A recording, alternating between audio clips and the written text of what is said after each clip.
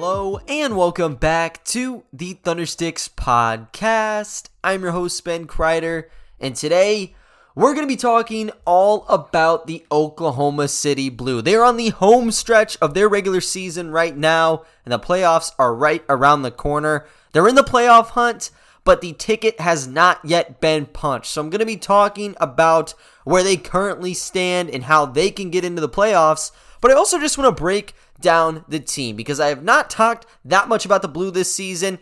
They've done a very excellent job. I've watched all the games, so want to give a bit of insights on there. And to wrap things up, I have a very special offer from my good friends over at DraftKings Sportsbook, so you do not want to miss out on that. But starting things out here, guys, I just want to preface this on the OKC Blue in general. This is a team that has been very impressive throughout the season. Obviously, last year, they were kind of in the media because they only played 15 games. You kind of had coverage every single day. It was on ESPN Plus the entire year. So, people were chatting about it. You had Omer Yurtseven balling out. Moses Brown was dropping 20 points and 20 rebounds like it was clockwork. It was a very fun group. But this season, there hasn't been as many people talking or reporting on this team. And for me personally, I haven't been doing as many pods on it. Same goes with written form of content, but I've been watching the games, and this is still a very great group. Very entertaining for them. They've had a lot of different members filter in and out of the lineup this year. We saw Trey Mann, JRE, just a ton of people come in. Like, for example, their last game, the Thunders, all 8 of their players played with the Blue at some point this season. So it kind of lets you know how just heavy this roster has been all year. They're taking people in and out. They got 20 plus players who have stepped on the floor in OKC Blue jersey. But right now they're kind of down to their 10-man, 11-man unit. And they have 2 games to go. And the playoffs are at stake for them. Now, originally, the G League regular season was supposed to start in the beginning of January. It was going to be a 36-game season. But due to the COVID guidelines and everything in health and safety protocols at the NBA level, so many different hardship exceptions were being thrown around that you saw the league postponed for 1 week. So it's kind of scattered around the games played for everybody. For OKC, they have 35 games on the regular season, and they just have 2 more games to go. Right now, they hold a 15-18 record, 9.5 games away from the number 1 seeded Rio Grande Valley Vipers. That's the Rockets affiliates. And they are 1 game away from the 6th seeded Stockton Kings. And for the Blue, they are in a 3-way tie for 7th place. This is not like the NBA playoffs where you're bringing 8 or 10 teams from the conference. You only take the top 6. So OKC is on the outside looking in right now, and they are in the thick of it. There are 13 teams in the Western Conference for the G League. Like I said, top 6 make the cut. As of right now, 5 out of the 6 playoff seeds have been locked up, but only 2 teams out west have been eliminated. So right now, you're dealing with 6 teams fighting over the final playoff spot. And as I mentioned with the Blue, they're not the only team just 1 game behind Stockton. The Hustle, they are tied. That's the Grizzlies affiliate. And the Golden State Warriors affiliate, the Santa Cruz Warriors, are also 1 game behind. So there is a major deadlock there, and there's still, a half game behind that. A 2-way tie with the Iowa Wolves and the Austin Spurs. So this is very open for really everybody here. But for OKC, they have a path in order to make it to the G League playoffs. And it starts with what you have with the Stockton Kings. Now, sadly, the Stockton Kings won the tiebreaker against the Blue this season. I believe it was a 3-2 tiebreaker, and they won their last game probably a week ago.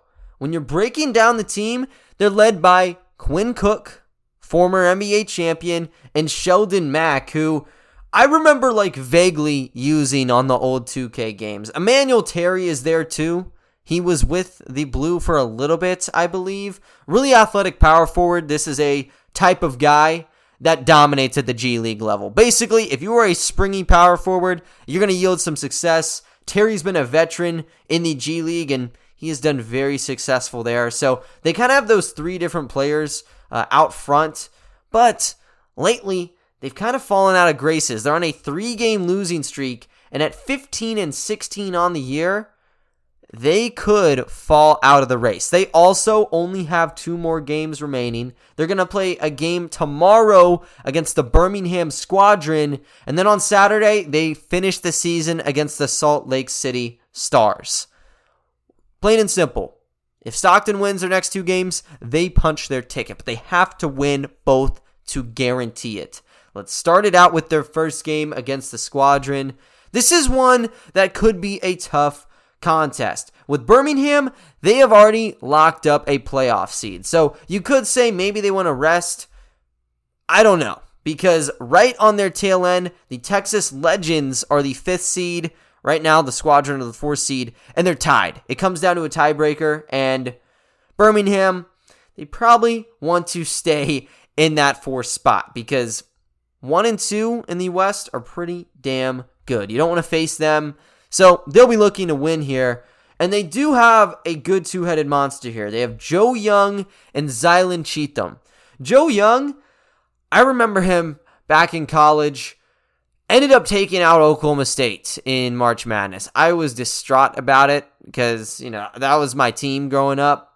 And then he moved on to play with the Indiana Pacers. Didn't really work out. And now he's back at the G League ranks. And for Zylan Cheatham, he actually played, or I guess he didn't play, but he was on the Thunder for about a day or 2. He was involved in the trade that sent Steven Adams out to New Orleans, and in return, OKC got some draft equity, Kenrich Williams, and a bunch of throw-ins. One of the throw-ins was Zylan. He got waived. Now he's back under the Pelicans' wing in Birmingham, and he has been dominant. He's been posting a crap ton of double-doubles. I think this is a scary matchup for Manuel Terry. And with Joe Young, he's also been able to put down a lot of points. So you might put the edge on Birmingham for the first game. The second game, though, is not going to be as helpful for the OKC Blue. They are playing the Salt Lake City Stars. And Salt Lake City has one of the best scorers in the G League. They have Carson Edwards, used to play for Purdue, played with the Celtics for a little bit. He's been averaging 26.9 points per game. And it's actually a funny story. I went to one OKC Blue game this season. It was their second to last home game, and it was against Salt Lake City. Their head coach actually went up into the stands. He was talking, kind of a group conversation. He said that they literally called up Carson Edwards. He was sitting on his couch, and they offered him a deal. That's how they got him inked to the team. But he has been a one-man show for them. He's been hitting shot after shot, second in points per game in the G League. I think Justin Anderson's the only man ahead of him right now, and he's not even in the Western Conference. So this is the best scorer out west. He can explode for 30, 40 points. The shots are always going to be there, but defensively, the Stars have struggled. They're the second worst defense in the league, and interiorly, they are not very strong. When OKC played them, it was just penetration after penetration, and it has been that way, I'd say, the last 2 years with Salt Lake. They don't have the necessary bigs, and even when you had the Blue playing them, Jalen Horde was the starting 5, and it really didn't matter. They just don't have those quick-footed bigs to really, stop you, and with a guy like Emmanuel Terry, I think that is an issue. And then obviously Quinn Cook, he's been around the block for a while and he's able to pick his spots well. So I think you kind of chalk this one up as a win for Stockton. A lot of this comes down to Thursday's game against Birmingham. But unless the Kings take both of them, it's not guaranteed. If it's a split, OKC still has a chance. You got to keep going though, because you got to look at the other guys in the tiebreaker. 3 teams, like I mentioned, are 1 game behind Stockton. Santa Cruz and Memphis are the 2 teams currently. And Santa Cruz and Memphis actually both have the tiebreaker over OKC, but there is a sneaky edge that the Blue have that could trump them despite losing out on the tiebreaker. And I'm going to go into that in 1 second here. But first, I want to let you guys know about my good friends over at DraftKings Sportsbook and the special offer they have going on for you all. College basketball fans, join the action on the court during the biggest tournament of the year with DraftKings Sportsbook. Turn your team's biggest victory into your own big win. New customers can bet $5 on any team to win and get $200 in free bets if they do. It's that simple. If they win, you win. If Sportsbook isn't available in your state yet, you can still join the college hoops action with DraftKings Pools. Everyone can play free pools all March long for a shot at a share of over $250,000 in prizes.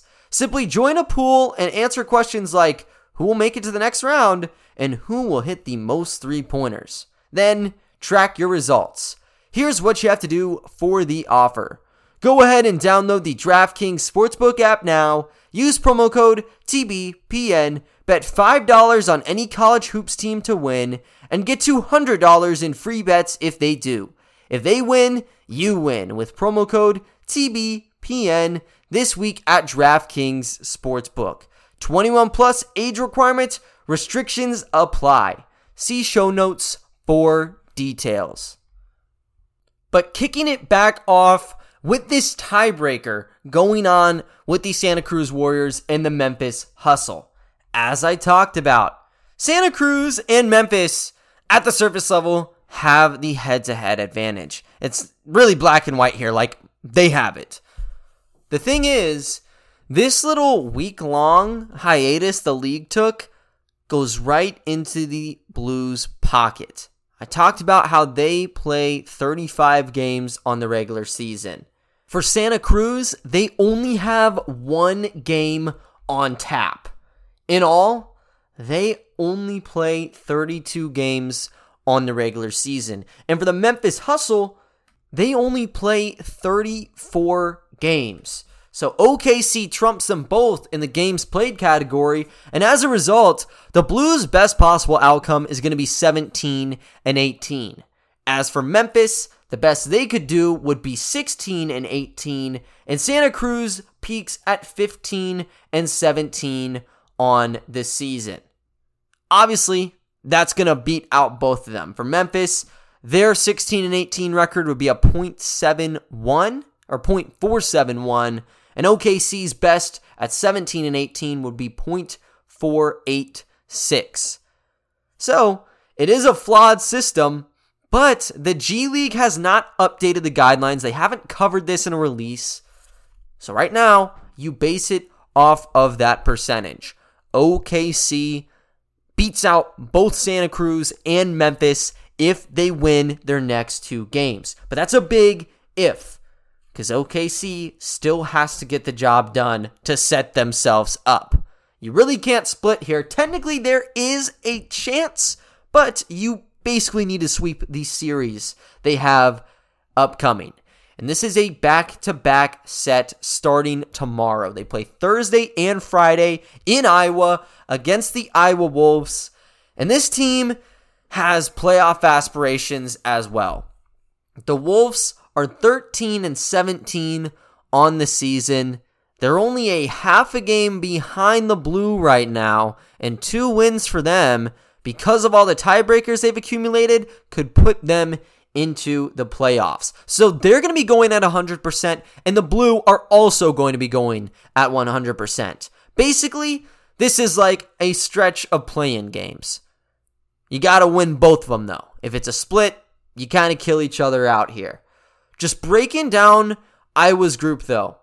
This is a tough team. Now, they only met one time this regular season, and Iowa basically demolished them. They had Nathan Knight. He's a center.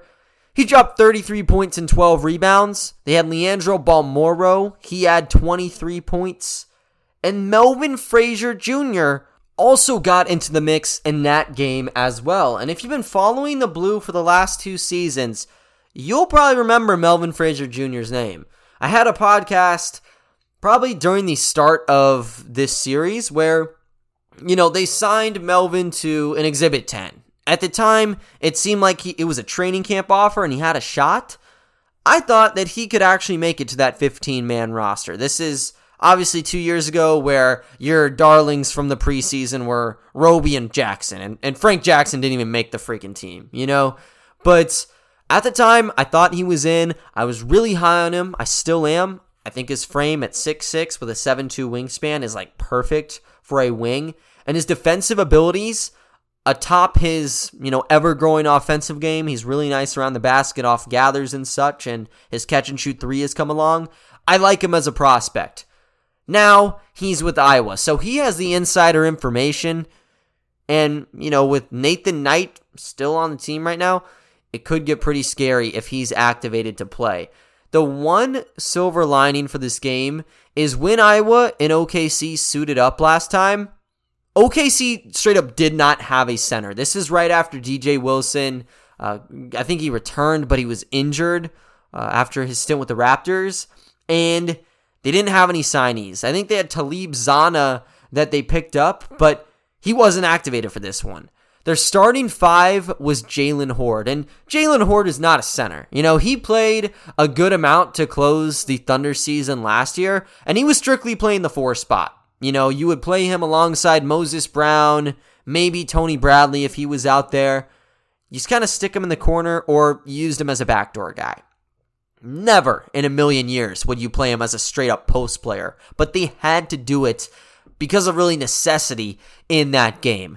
And Knight, he's kind of a agile center, so he was going right to the post, basically eating him alive. I forgot what the exact statistic was, but I think he shot like 13 of 15 from the floor. He was automatic, and there was no shutting him down. Out of those 33 points, I would bet probably 30 of them came off of just layups or free throws that resulted in hacks when he was around the basket. So he was a straight-out nightmare to deal with. They do have a center now, though. They just signed Daquan Lake, probably as of like 2 weeks ago. He's a 6'10" center, played at Arizona State, used to be teammates with Lou Dort, and he's teammates again with Rob Edwards. And, he's pretty jumpy as well. So I think that is a better matchup if Knight's playing. But OKC also has some additional heavy artillery. So if they sweep it against Iowa, they're going to be in the driver's seat because they beat out the tiebreakers guys. Obviously, the two people half a game back are not going to catch up because OKC won out here. And in the Stockton Kings battle, they have a good chance. Now, the instant eliminator here is if Stockton wins both games. Birmingham's the hard one to kind of deal with. If they get over that hump, then it gets pretty damn scary, right? But if it is a split over the next 2 games, OKC yet again gets saved due to the fact they played 35 games. And once again, if there's a new release that comes out and says, if there's a discrepancy in games, we are going to look at, your tiebreaker head-to-head. OKC can't get in this route. They can't get in over Santa Cruz or Memphis either, but they didn't make a release, and I just don't see how they would make that split-second decision right now. This is something they should have addressed in January, not in March. So I'm taking it at face value. If the Kings split their next 2 games and OKC wins out, they get that 6th spot, and they get to play against the Valley Vipers, who they eliminated in the Winter Showcase Cup back in December. This was a crazy game, single elimination tournament where they fought back. The Vipers fought back from a 20-point deficit, took it to overtime, and the Blue were able to get the W. They ended up going to the final, lost to the Delaware Bluecoats, of course, so they didn't get the cash prize, but that was such a great game. And this season, no one has been able to stop Rio Grande. They're 24-8 on the season right now. They're the top scoring team in the G League. They have so many just versatile, small forwards that are very difficult to handle. And then they got Trevelin Queen as well, who's been averaging 25 points per game. One good thing, Anthony Lamb, he's been one of their more consistent guys. He just got signed to a two-way, so maybe he gets a call-up or something. But They're a difficult team to handle. OKC has to look at their next 2 games, though. It doesn't matter what a potential playoff scenario looks like because there's a task at hand. And after Friday's game, their season could be done. If they win out on both and Stockton wins their first game tomorrow, it's going to be a nail-biter because that game against the Salt Lake City Stars will be on Saturday, and that will be the ultimate deciding factor. But 2 things have to go right. OKC has to win out, and the Kings have to either lose both games or they need to split this series. That's the best way to do it. Technically, the Blue could split it, and if everybody else loses out, sure, they clinch a spot. But realistically, they got to go 2-0 if they want anything to happen past Friday night. This has been one hell of a team, though. As I've said, I've covered every game. I'd say I've watched probably over 50% of them this season, looked at some tape on some of the players, and I'm very impressed with what we've seen this year. Now, this is a completely different team from the bubble season. You don't have a Moses Brown, and you don't have an Omer Yurtseven. Those guys were very special, and you're not going to find players like that in the G League very often. Definitely not 2 on the same team. DJ Wilson, he was very consistent around the basket. He's a different player, but he was kind of yielding similar results to those 2. And, they were kind of an inside-out team to begin the regular season. That's OKC, of course. Then he started getting called up to Toronto 10-day after 10-day, got his season-ending injury, and he's out of the cards. So they've had to adjust their play, and because of it, now they're looking a little bit more towards the 3, and they're actually having to work defensively to pick up the wins right now. There's 26 teams currently, or 28, that you're counting in G League teams right now because Mexico City's team and the Ignite, they aren't in the regular season. Everybody else is, but here's how it works. They're averaging 110.8 points per game right now. That's 17th in the G League. Shooting 34.2% on threes. That's 13th, and that's better than what the Thunder are shooting. Points in the paint, they've still been attacking. They're 9th in that category at 54.1. Rebounding, they're 7th at 47.8. And on assists, they are 12th with 25.2. So they've really been just middle of the road as an offensive team. You could see a whole different skill set night in and night out because they've had so many new guys come in. They started the regular season running what is the Oklahoma City Thunder right now. So there's been adjustment. Lately, they've been working more on the interior. Jamias Ramsey and Xavier Simpson are the guys that come to mind. They've been penetrating at will, and they have been dominant. Obviously, you have some shooters that are also in the cards, but they're more of an inside team as of about 2 weeks ago. Turnovers, though, that has been a primary issue for the Blue. They've ranked in the bottom 5 of that category most of the season. They're averaging a tick over 17 per game right now. That's unacceptable, and it's going to be unacceptable against a team like Iowa. The bright side is the defense has been able to move them into victories. It's positioned them great throughout the year. They're the 2nd best team in defensive rating this season, and they're 4th best in opponents' points per game. Opponents are only averaging 108.1 points. So, in the plus-minus, OKC's up by about 2 points right now. And in comparison to the rest of the league, that's like 8th or 9th place. So, they're doing a great job in terms of, using the defense to really uplift what they have on the other side of the ball. When it comes to steals, they average a little bit over 9 per game. They're 9th in the league in that category. And in points in the paint, they are number 1. They're only averaging 47 points inside a night. That is big time, and it's even more impressive when you factor in this team had to deal without a center for about 3 weeks. They didn't have DJ. You had Olivier Sarr get his call up in February, and you were kind of left stranded. They patched it up now with Lake, and now you got to get the job finished here. And if they're going to close out strong, look at some of these players to kind of lead the way.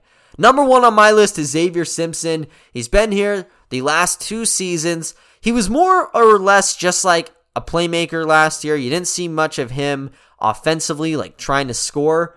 This year he spread his wings, and he has dominated over the last month. Here's his averages in the last 10 games. He's posted 20.7 points per game, 6.6 rebounds, and 6.8 assists, while averaging just 3.3 turnovers. So the assist to turnover ratio is above 2 right now, and he's shooting 43.2% on threes in this span and 88.2% at the line.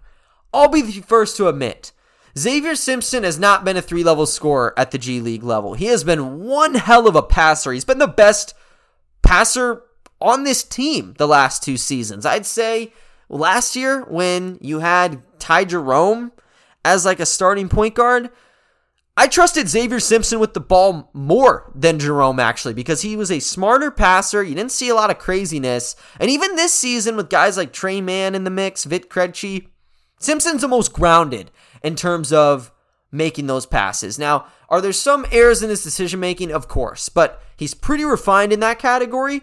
Scoring wise, he never really looked to shoot that much just because there were so many creators. Now he's become the creator. He went viral about 2 weeks ago in that Salt Lake City game I went to because of the skyhook. He hit about 4 of them in the second half.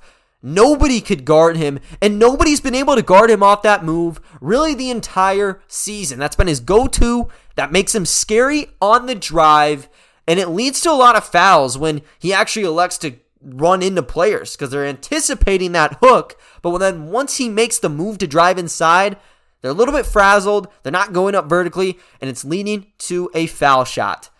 The one issue with Simpson, though, has been foul shooting just in general. It's not been the forte, and it's definitely not been the forte in the clutch. He's shooting 69% from the charity stripe this year. I talked about how he's been shooting 88% over the last 10. But, down the wire, Simpson's obviously going to be someone you need to play. But with only 1 free throw on fouls outside of like the final 2 minutes and a half, you'd see a lot of just missed opportunities where he'd go up for 1, shank it, and what do you know? End score, they lose by like 1 or 2 points. So it's a gut punch sometimes with him, but he's been able to kind of get back into the mix. As a 3-point shooter, he wasn't doing well to begin the season. He's shooting about 35% in all, and like I talked about, shooting 43% in the last 10. He has been a freaking star as of late, and if he stays at this level where he's damn near averaging a triple-double, they should be in good hands. Behind him, you have another guard in Jahmi'us Ramsey. OKC traded for Jahmi'us after being picked up off the waiver wire. The Birmingham Squadron actually had him first, and they got Ramsey for the returning player rights of Chason Randall, who is not returned, by the way. He's making probably a pretty penny in New Zealand right now, so I don't know why you do that, but they got Ramsey, and he has been great. 20-year-old, former number 40 overall pick by the Sacramento Kings just last season, and he has posted 17.8 points, 5.7 boards, and 3.1 assists over his last 9. Shot 35% from distance as well. With him, he's all about scoring the basketball. He wants to get his. He's really not the type that's going to be kicking it out, at least not this season, but he's able to put down points, and he's able to do it in a hurry. He's coming off of 2 games scoring 20 or more points. He had 21 against Sioux Falls, and against Stockton where they lost, he led the team in scoring with 24 points, and he shot 5 of 9 from 3. Against Salt Lake City 2 weeks ago, he had 29 points, going 10 of 17. And let me tell you guys, his downhill ability is ridiculous. If you want to see good hard gathers, spin moves into layups, Darius Bazley is the guy, right? Like for the Thunder, you'll look at him and you'll respect his game. Go down to an OKC Blue game and watch Jamias play. You will be surprised. He is so crafty around the basket, and he has a nice step back to his game. He's a lethal 3-level scorer who can drop 30 on any given night. He's only had 2 games where he hasn't posted double figures in a blue jersey this year. Came in as a midseason acquisition, and he's just easily been able to get subbed in and score for you. He's been utilized as a 6-man. He's still playing around 30 minutes a game, though. So he is that number 2 option. If Xavier isn't feeling it from 3, put the ball in Ramsey's hands and hope that he's able to get some shots down. Right behind him, Jalen Horde has been on a hot streak. He's not a 3-point shooter. We know that. When he was playing for the Thunder, he shot about like 20% on threes. He's just an inside force. So this is kind of your replacement for what you had in DJ Wilson, where, if it's there off of a dump-off pass, Horde's going to make the right move. He's going to get into the passer's rear view mirror, and he's going to be able to just dunk it down. Not much else to his game right now. He gets you rebounds. He gets you buckets. He's averaged 15.9 points and 9.9 rebounds over the last 10. So he has proved his worth in the stretch. Could be valuable against Iowa. Scotty Hobson's been doing wonders. He's averaged about 16 points over the last 10. And Rob Edwards has dropped about 15 points. With Rob, he's getting at his time dwindled because of Ramsey's new addition. They're still using him as that starter, though. Very good on transition pull-up threes as a catch-and-shoot guy. He's still solid. Inconsistent, I would say, sometimes with his shot. But if you're looking for a potential X factor to close these two and to really make a name for himself in the playoffs, you look at Rob Edwards. On ball, he's one of the best shot creators you will find in the G League.